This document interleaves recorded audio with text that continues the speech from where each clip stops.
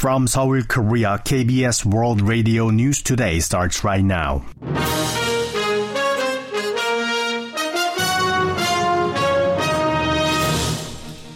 On today's broadcast, South Korea's disaster relief team arrives in quake-stricken Turkey as the death toll from Monday's magnitude 7.8 earthquake tops 8,000. The parliament votes to impeach Interior Minister Lee Sang-min over the government's handling of the Itaewon crowd crush. And President Yoon Suk-yeol slams the former government for neglecting essential defense drills as his administration plans to resume civil defense exercises for the first time in 6 years. This is KBS World Radio News. I'm Tom McCarthy.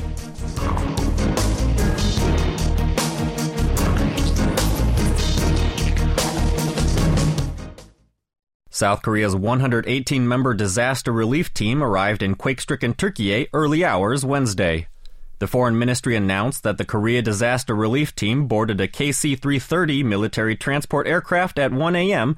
and arrived at the international airport in Gaziantep province at around 6:57 a.m.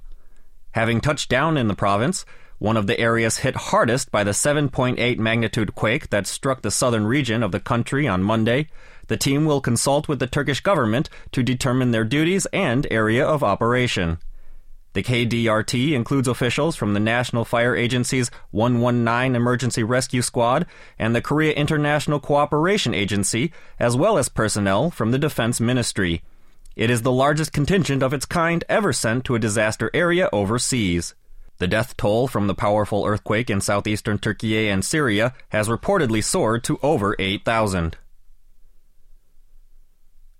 The opposition-controlled National Assembly has voted to impeach Interior Minister Lee Sang-min over the government's handling of the Itaewon crowd crush in the first-ever impeachment of a cabinet official in the country's 75-year constitutional history. In a plenary session of Parliament on Wednesday, the motion passed 179 to 109, with 5 votes disqualified as invalid, sending the case to the Constitutional Court and suspending Lee from his duties until a ruling has been made. The motion was jointly submitted on Monday by the majority-holding main opposition Democratic Party, together with the Justice Party and Basic Income Party. National Assembly Speaker Kim Jin-pyo earlier planned to hold the vote after the ongoing parliamentary interpellation session, but the DP protested the timetable and held a vote to switch the order of proceedings and push up the vote on the impeachment motion. A Seoul court has slapped a fine of 8 million won on former lawmaker Kwak Sang-do over his connection to the Daejang-dong land development scandal. The Seoul Central District Court on Wednesday found Kwak not guilty of receiving and brokering bribes, but fined him 8 million won for violating the Political Funds Act. The court's decision comes after Kwak was indicted last February on 3 charges, including bribery and violation of the Political Funds Act, for which the prosecution had sought 15 years in prison and a fine of some 5 billion won. Kwak was accused of receiving 5 billion won, or around $3.9 million, from asset management company Hwacheong Daewoo in return for helping the company form a consortium with Hana Bank related to the development project. President Yoon Suk-yeol has criticized the Moon Jae-in administration for neglecting essential integrated defense drills involving the government, military, police, and civil sector out of a reliance on what he called fake peace. Presiding over a session of the Central Integrated Defense Council on Wednesday, he further pointed out that the meeting was scaled down under the previous government. Yoon pledged to continue leading the annual council sessions, emphasizing the gravity of the rapidly changing security environment, including North Korea's evolving nuclear and missile threats. It was the first time in 7 years the meeting was presided over by a sitting president.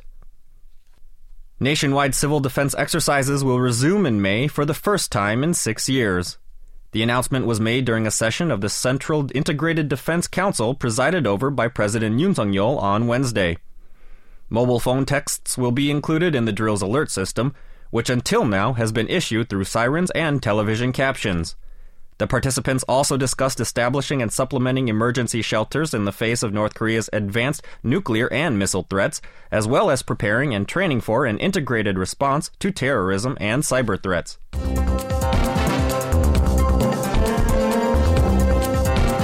You are now listening to the news from KBS World Radio's News Center in Seoul, Korea. North Korea is likely to hold a military parade on Wednesday to celebrate the 75th anniversary of the foundation of its armed forces. South Korean authorities have predicted that the parade could be held at night at Kim Il-sung Square in Pyongyang, with keen interest in whether North Korean leader Kim Jong-un will release any messages to the United States or South Korea or unveil new weapons. After holding most military parades in the morning up until the 70th anniversary of the country's foundation in September 2018, the North then staged nighttime parades 4 times in a row since 2020. No parade was held in 2019. Meanwhile, North Korean leader Kim visited the previous day the barracks of the Army's generals with his wife Ri Sol-ju and their daughter Ju-ae, according to the state-run Korean Central News Agency on Wednesday. At a banquet following the visit, Kim made an apparent reference to the country's nuclear force, as he said the regime has endured much suffering and pain to develop a great and absolute power for lasting peace, prosperity, and future generations. The city of Seoul is seeking to raise the basic fares for subways and buses by 300 to 400 won. The city government submitted the proposal to the Seoul Metropolitan Council on Monday. The city also said it was considering a distance-based rate scheme for bus fares, adjusting the uniform fare set at 1,200 won, but withdrew this scheme later, citing the increased financial burden it would have on commuters from Incheon and Gyeonggi province, as well as high inflation. The country's current account in December reversed a deficit from the month before to finish in the black, but the surplus decreased sharply from a year earlier. According to tentative data released by the Bank of Korea on Wednesday, the country's current account balance logged a surplus of $2.68 billion in December.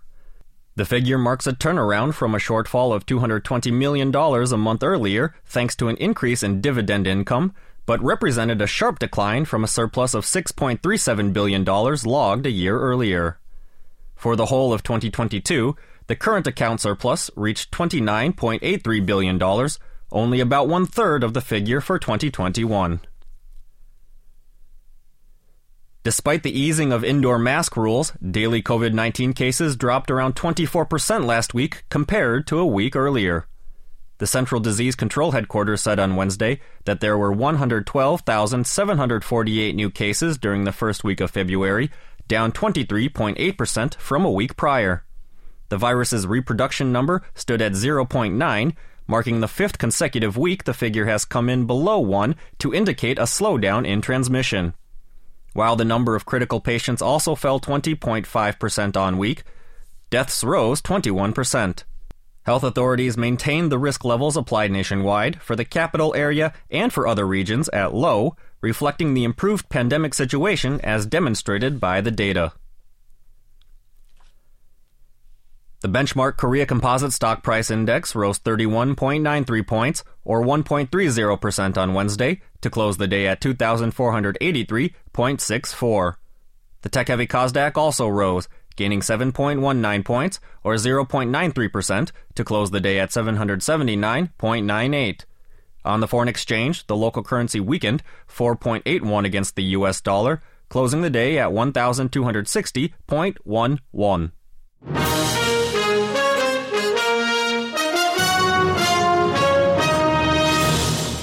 And that's the news from KBS World Radio's News Center in Seoul. I'm Tom McCarthy.